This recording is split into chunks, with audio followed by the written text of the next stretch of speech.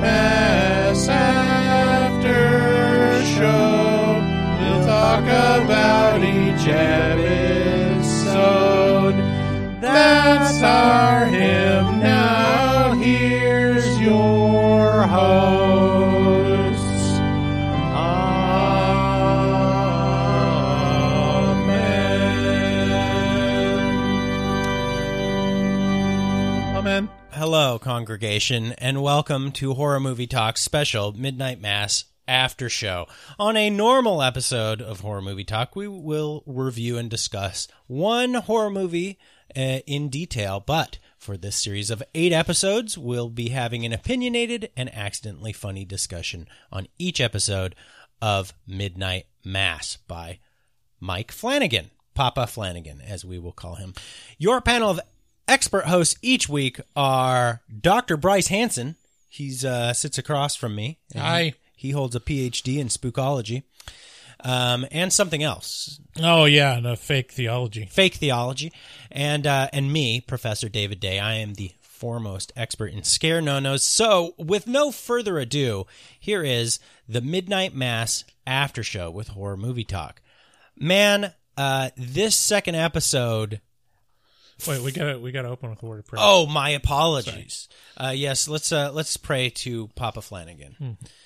The creator. Dear creator Mike Flanagan, from whom all Netflix shows flow that are worth watching, please bless this episode and do not curse it. We come to you with a humble understanding of your overall work. Preach. And we just pray that you continue to bless us with fabulous horror content, the likes of which make the world a better place to live. And with that, thank you, Papa Flanagan, and amen. Amen.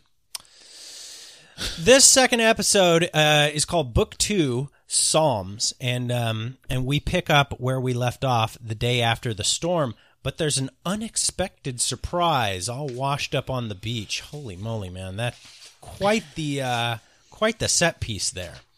It's a real strange meowment. Oh, my God. David. This episode contains death, the building of relationships, the building of faith, and even what appears to be a modern-day miracle. We get to see a little bit more of the mysterious humanoid that seems to be stalking the island and seems to be more directly, in this episode, stalking Erin.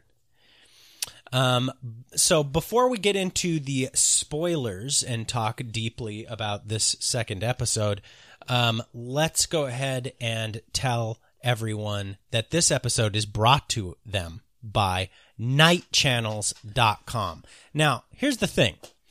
We have a little thing called the nightchannels.com challenge, where we just suggest that you head on over there. No, we demand that you head over to nightchannels.com and just take a look at the shirts and sweatshirts and various things that they have to clothe your body with. And that's it. That's the challenge.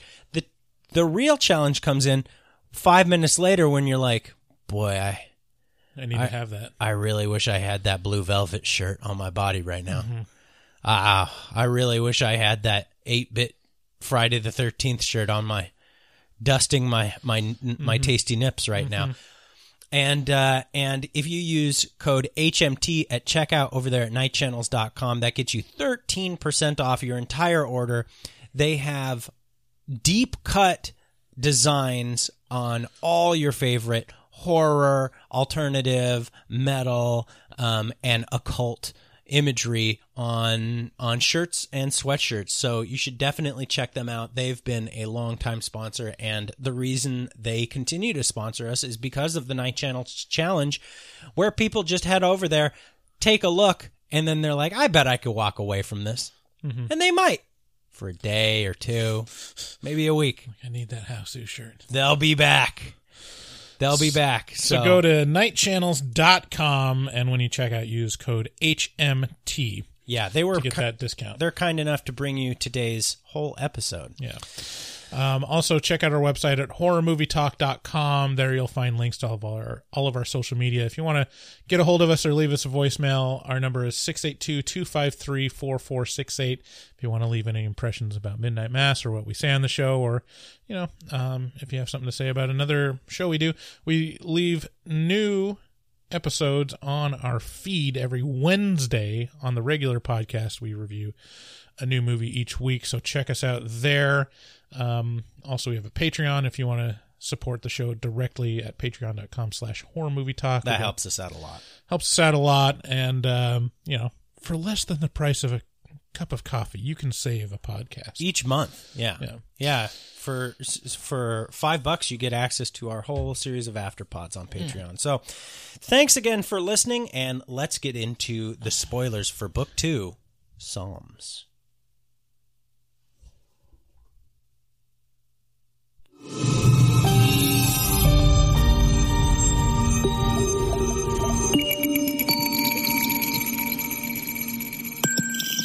Spoilers. Ooh, got the flyby effect. Oh, yay, David! Yay! So we start this episode. This is going to be, I have a feeling, this is going to be the fashion of this whole series, which is we pick up right where we left off. Yeah. Flanagan's really good at setting up cliffhangers in this show. Very compelling cliffhangers. I can't think of a better one than this one. A beach full of I can. Dead cats. Dude, dead cats, it's so random and out of nowhere, but then you kind of realize, there's that whole other little island that and we just had a huge storm, so so what how this struck me. I was like, okay, wow. So maybe the storm just had a swell and it just washed all those cats out to sea. But at this start, we find, they've all had a little puncture wound. Yeah, it could have been someone, very lonely man on the island praying to God for just a ton of wet pussy. Go. Ouch, David. Wow. Or it could have been the storm. I mean, it could have it's been the anyone's storm. tell. Yeah, this the episode mayor tells us. The mayor is like, maybe they're tiny baby sharks. That'd be a good thing, though, because where there's sharks, there's fish. Yeah. It's a little weird that how reticent the mayor is to accept that this is a weird thing. Yeah, he's like, weird things happen. Oh, yeah, every once in a while, just like a super fucking weird thing happens. But, One time it was starlings. Yeah. And he's got that super dad vibe. Anybody who will listen, just walking up to him is like, did you remember the starlings? How about the dolphins? Yeah, I love it when that's like such a strong character trait of people that don't really have a lot of personality, is they have like the one talking point. They got that they have like the stock phrases that they use, and they will walk to the person 3 feet away and say the exact same thing. Yeah, or do you know anyone like that? Oh man, did you know anyone like that by any chance? Are you? Who are you? You're thinking of somebody specific? Yes, the person you're thinking of that I'm thinking of. Yeah, them big time. The initials of his letter are the same initials as erectile dysfunction. Oh wow, I mean that wasn't who I was thinking. Oh really? Of. I was thinking of. Let's see. His initials are butane turbine. Yeah. You don't know. See, you don't know. I don't know. Yeah, well, you'd know if I said. But anyway, yeah, it's one of these things where the sheriff is like, can you fucking not? Can we back up, please? I don't know if this is infectious or something. Right. And the mayor's like, nah, it's okay. Hey, whoa. Hey, did you hear about the starlings? It's like, dude, get out of here. Get galoshes and gloves, and everyone else will be happy if you tell them to too, because it'll show that you're a mayor for the people. If this mayor was set in COVID times, it would be an anti-masker.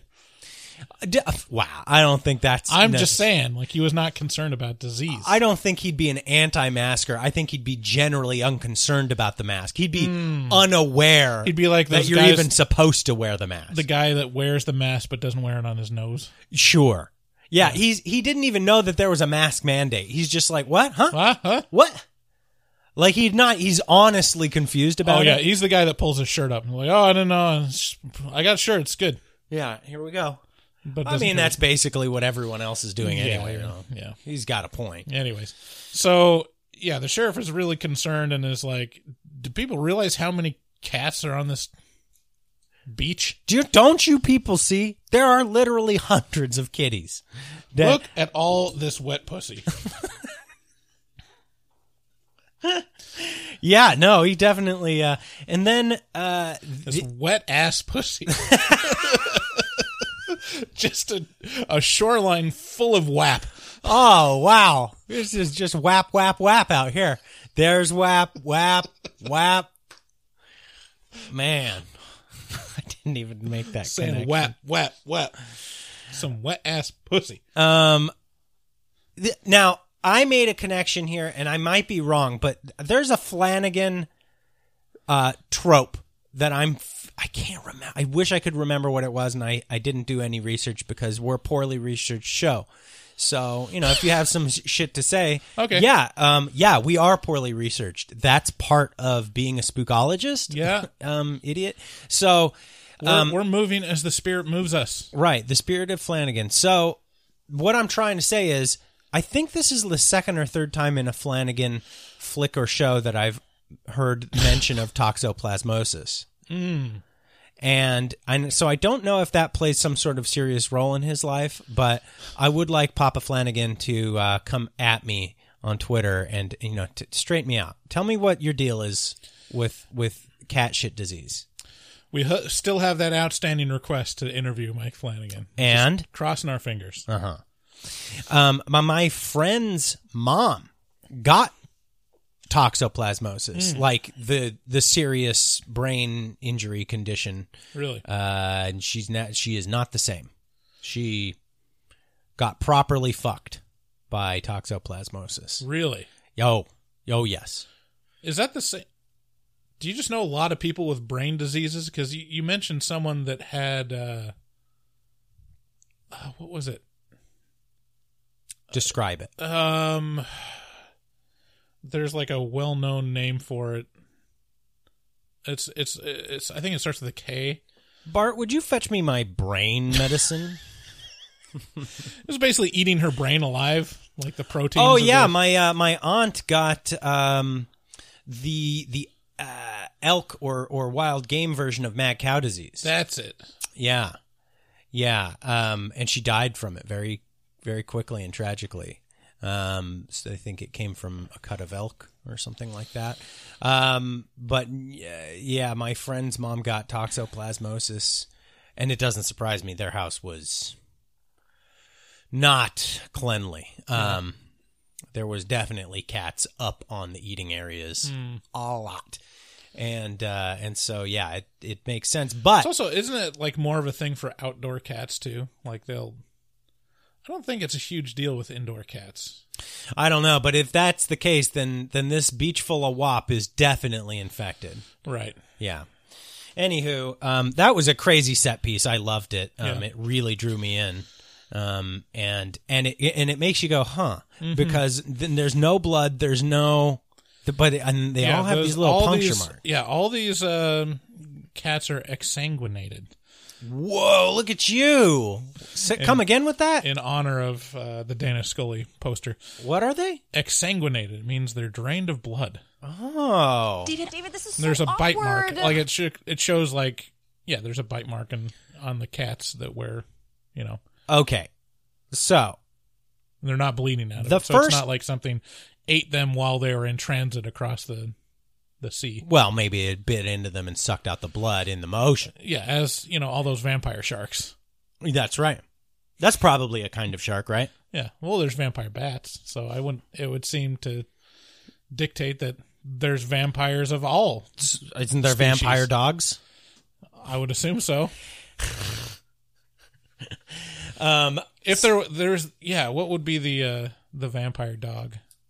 Like, what would be the best breed to be a vampire? Those Chinese crested. No, the little dogs? chihuahuas. They bite everybody. Yeah, that's good. They bite everyone. If you're most likely to go to the hospital for stitches because of a chihuahua. Basically, any rat-faced dog, because it's so close to bat-faced. Ah, yeah. Anyway, so Midnight Mass. We're still on the shore here. The pastor goes to visit the old dementia patient and administer mass or administer what do you call it?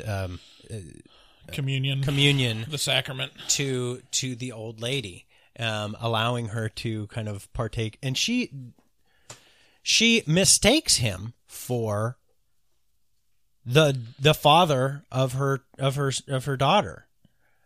She's like, I thought I saw your father. She's like, is that? And then she's like, was that Monsignor Pruitt? So she kind of like mixes up who it is. Yeah, I thought it was. She thought she saw her father out the window in this episode, and then she thought when Father Hill came up that he was Monsignor Pruitt. That's right. She did that as well. Yeah, so she was like, when Father Hill approaches her, and she goes, "Is that Monsignor Pruitt?" And like her daughter's like, "No, Mom, she's Monsignor Pruitt's like 80."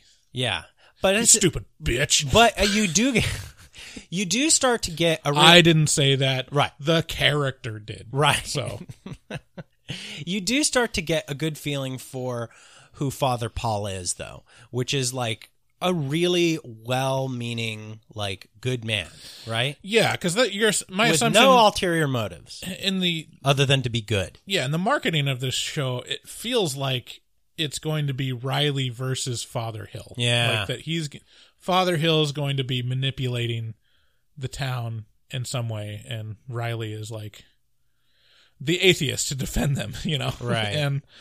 and you get the real sense from this episode and future episodes that Father Hill is very genuine. Like he's empathetic, and he really cares about the island, and he really cares about these people, and he honestly wants to help. Yeah, like the people there. Like he doesn't have ulterior motives that we know of yet, or any maybe at all. Yeah, like, any ulterior motives to come other from than a place of earnest love. Right. Yeah, any ulterior motives are to benefit the people of the island.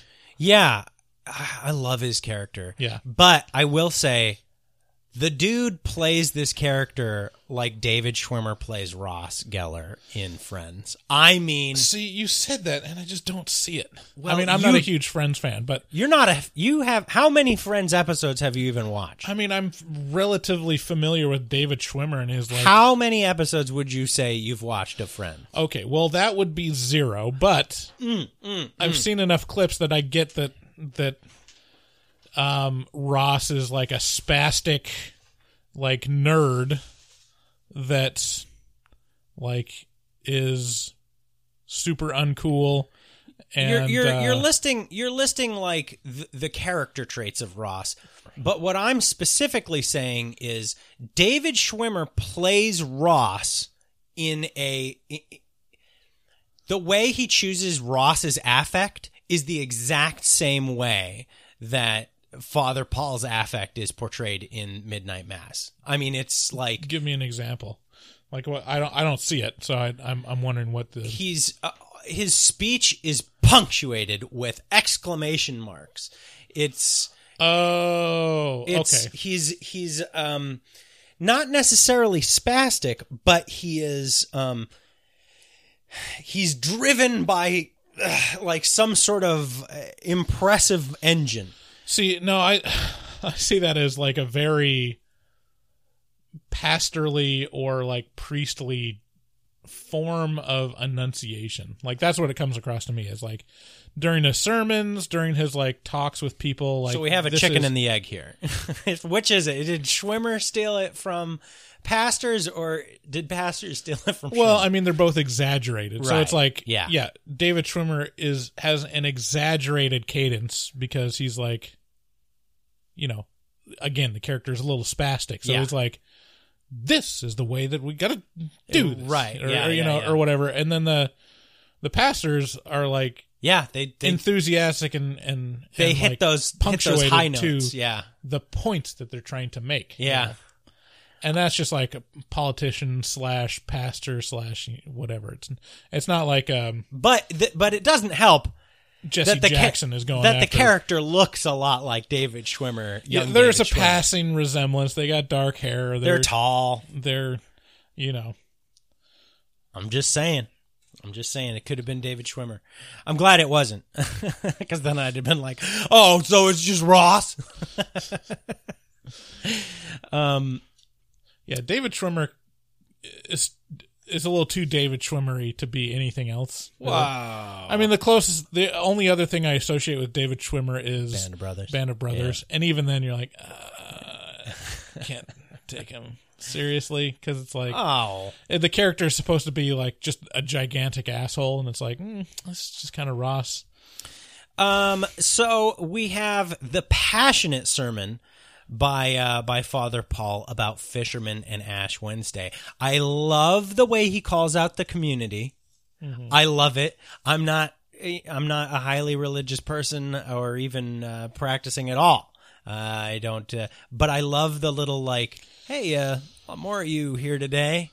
Whoa, hey, got a little quiet there. Like, let's, no, but seriously, like, I get it. I don't know exactly what it is about Ash Wednesday that brings everybody out. But it's the beginning of Lent. Oh, and yes, the beginning of Lent that brings everyone the holy out. season. So leading up to Easter.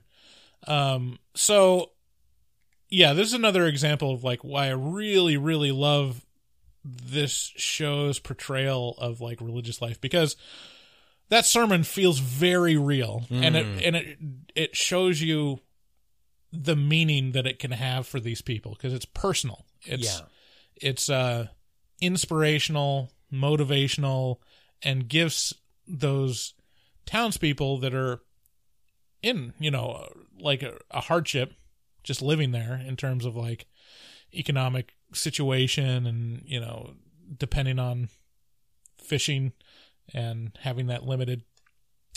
And it gives them something to hold on to and something to hope for, and also frame their lives and what they're doing in a positive light and in a way that gives them hope. And that's ideally what religion can give to people. Like, you can see like, okay, this can be a good thing, and that's what's frustrating when every religious portrayal is assumed to be bad. Yeah. In media. Yeah. And it's like, okay, well, this isn't, you think that just like this vast swath of society is like, yes, beyond reproach, we want to be assholes, and we want to participate in this thing that does no good for society. It's like, okay, that's absurd. Okay, edgelord, let's so I mean, that I really appreciate that, and whatever, whether you agree or believe in God or not, like it's a very human portrayal, and it shows meaning for these people and for these roles, and you can tell that Father Hill is very good at what he does. Yeah, like he's a very good priest, and very tuned into what the community needs. Yeah, he sure is. And to help him, he seems to have been fed just endless amounts of information by Monsignor Pruitt about everyone in the community. And because Monsignor Pruitt's supposed to be on the mainland still, and Riley was like questioning him about it this episode, like, because he's still like questioning himself whether he saw Monsignor Pruitt on the night of the storm. And he's like, and Father Paul's like, I wish, but that would be impossible. You'd have to swim a long way down out here. And he kind of, in this sermon, he says, the same hand that deals you hardship will make you whole, which, having seen some of the later episodes, that is something that is a little saying that you should hold on to maybe while you continue to watch this, and just think about, just think about how it can be applied, because the same hand that deals you hardship will make you whole is there's a fine point on that. Yeah. For this series. Also, and Riley takes the dust to dust blessing. Yeah. Kind of showing that he's opening up to at least being accepted back into the community, and maybe even being accepted back into the grace of God. Yeah, well, I mean, he was basically told by his father, that he needed to come to Mass, but he probably shouldn't take communion since that's if he's not holding the Spirit. And we didn't talk about that last episode, but that's another thing that felt very true, and that was like definitely a thing in my life of like, I mean, I grew up Mormon, but we still had the sacrament, and that was a part of it. Is like if you were struggling or had sinned and not repented yet, like you don't take the sacrament. And it's a thing where like people might notice that you pass it because it's a thing that everyone's doing, and if you're not, like your family's gonna notice. And so there's a little bit of a shame associated with it, and just awkwardness. Jesus was all about shame, right? He was big into shaming people. But it's just one of those mechanisms that feels very real. In this episode, it's not communion, which is a holy sacrament, like the ash thing is a blessing, and so it's not like anyone can get it. It's not just someone in good standing, and plus it's like kind of in terms of Lent, from what I understand, it's the start of kind of this month of prostrating yourself and really sacrificing to prepare yourself for the celebration that's Easter. I will say that, so this is the second time I've watched this episode. This is a supremely rewatchable show. And on second go through, you get so much, you connect so many more dots. Especially since you've seen through to episode 4 now. I've actually seen the whole thing. Oh, did you? You've already watched it? And I will say that things like... so they're at the what is it, the potluck? Yeah, I think I don't want to give too much away, but there is a point where like the doctor is sitting there talking to her girlfriend, and she's like noticing that, and mentions that Father Hill is giving her Stair Force 1, just like Monsignor Pruitt always did. So she was always kind of felt weird about being stared at by Catholic priests, and they figured it was because that she was they could see her, that she was gay, right? Or something, just like feeling like, well, that's what they or feeling judged, or feeling like they knew you did something wrong, kind of thing, which is a common thing. Yeah, if you get stared down by a priest or a bishop or something, you're like, he knows. I wonder if they feel weird when I stare them down. Like, he knows. What does David know? So, and then at the, that potluck is punctuated by the tragic death of Joe's giant dog. Yeah. And so now in this episode, we have a litany of dead cats, and now basically the only dog on the island seems to have died. Yeah, and it's set up on the first episode that Bev was not a big fan of Joe's dog. No. And if you rewind it, it's very obvious that it's Bev that poisoned this dog. Yeah, I mean, there's a lot of winking and nodding about. There's a lot of winking and nodding, but also it shows someone in a flowery dress standing up after the dog starts eating the hot dog. Right. And Bev is wearing a flowery dress. So it's and it shows her like taking and putting back the poison in this episode. And the meeting between her and the sheriff in the little accessories closet is, oh man, it's so great.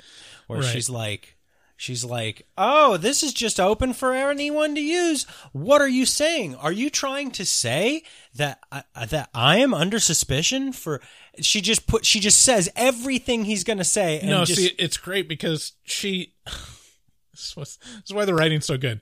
She doesn't say, "Are you accusing me?" Right. She diverts it. She says, "Oh, I think I know what you're going to say. I should lock this up." Yeah. Like, yeah.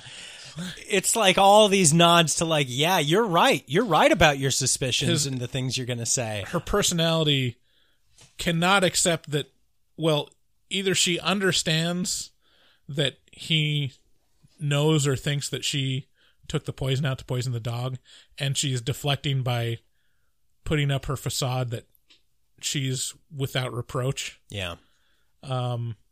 Or she just could not believe that anyone would think that she could do that and still puts up that facade. Yeah. To protect herself. But yeah, it's another great standoff moment between her and the sheriff. Yeah. This goes into the meeting that Riley has with Father Paul, where he basically, this is the end of the show, roughly.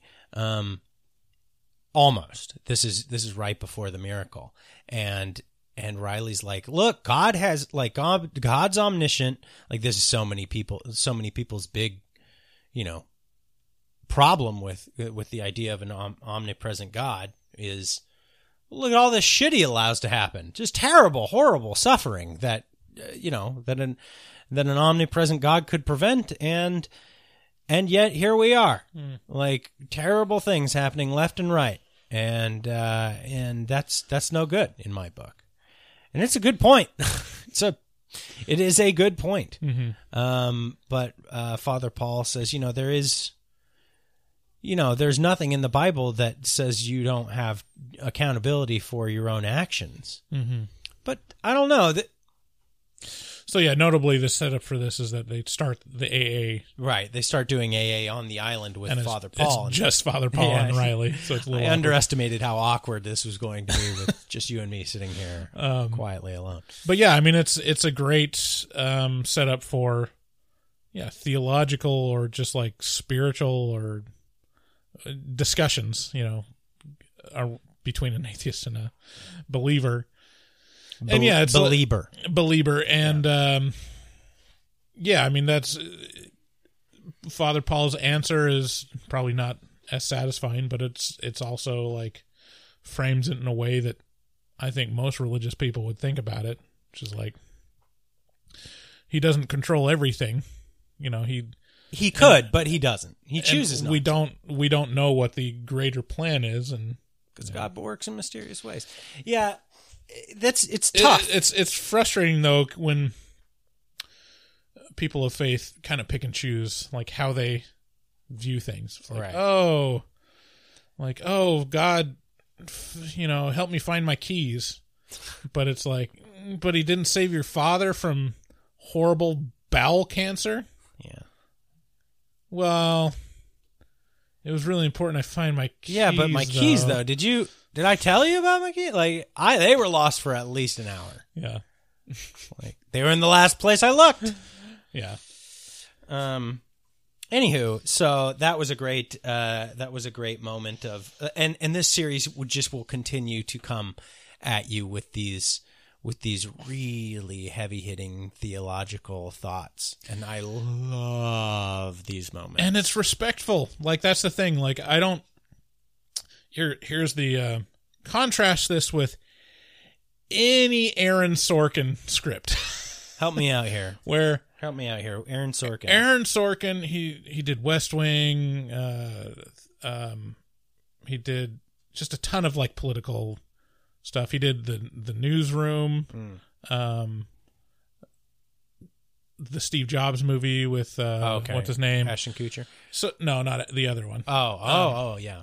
Basically, Aaron Sorkin's feature is that lot of talking, and all the speeches are like, I imagine he comes up with them in the shower, like, this is what I should have said. Yeah. And it's like the perfect retort to someone that's usually more conservative and extremely dumb.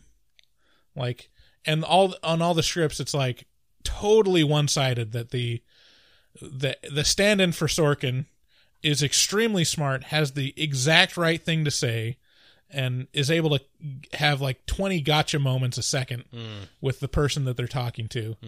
And it's like other side. It's not respectful of both sides. It's very it's one-sided, and also just makes the other person a caricature. Right.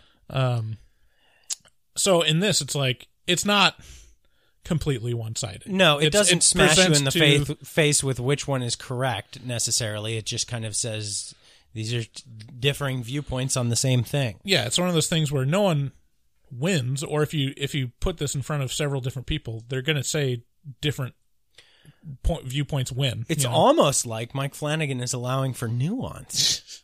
Weird. Yeah. Man, okay. Well, that's strange. So now we have some spotting in Erin's pregnancy, which is of concern, but not huge concern. And there's something seems to be following Erin. Something seems to have landed on her house at night. And the next day she's spotting a little bit, but the baby's okay. And the drug dealer gets got by by something in this house that seems to be repeating his words back to him. This is so mysterious. Yeah, it's like a mimic. What is this thing? Is this a mimic? Like, how's it throwing his voice back at him so much later? And what ends up happening to him? Like, it's pretty certain he gets got, and it's in one of these abandoned houses. Creepy stuff. Yeah. You have any, like, I felt like this could have been I felt like this was probably the flying creature. Yeah, it kind of makes a turn. Like, I'm trying to remember, like, where I was with, like, so what's going on with the scary part? Like, what's the thing? And I was starting to turn the corner on, like, okay, this doesn't feel like it's a supernatural or unseen demonic force. This feels much more of, like, a real thing. Physical monster. First cats and now bull. Yeah. And then finally, this episode ends on a miracle, which is Father Paul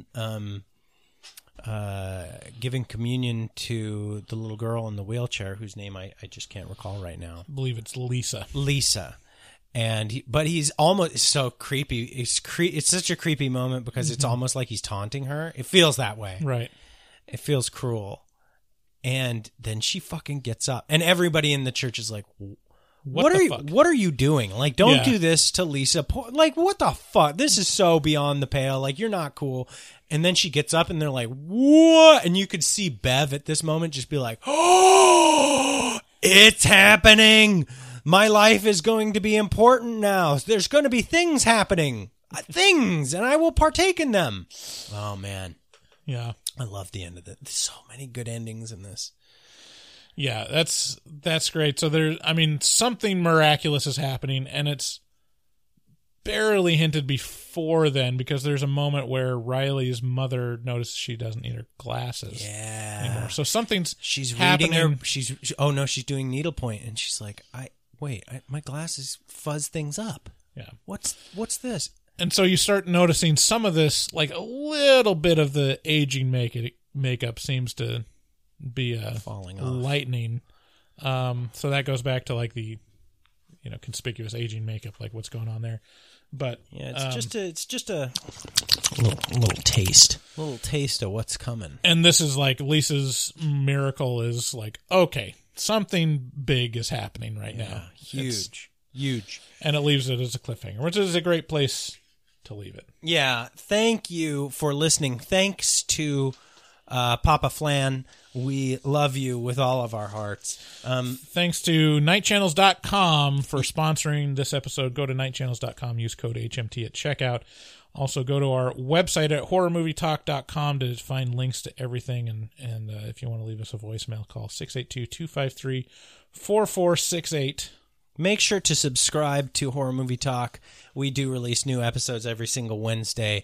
And share it with a friend. It really, really helps out the show. Yeah, share Especially if there's someone that you're binging Midnight Mass with, or someone at your office that you know is also watching it, please share this after show with them. Yeah. You know, and hopefully you'll like us and keep listening to us. Yeah. And so please keep listening to us. Yeah. And so with that, you guys have a great day, and we'll catch you on the next episode of Midnight Mass After Show. Go with Flanagan. I didn't go missing, David. The FBI knew where I was the entire time.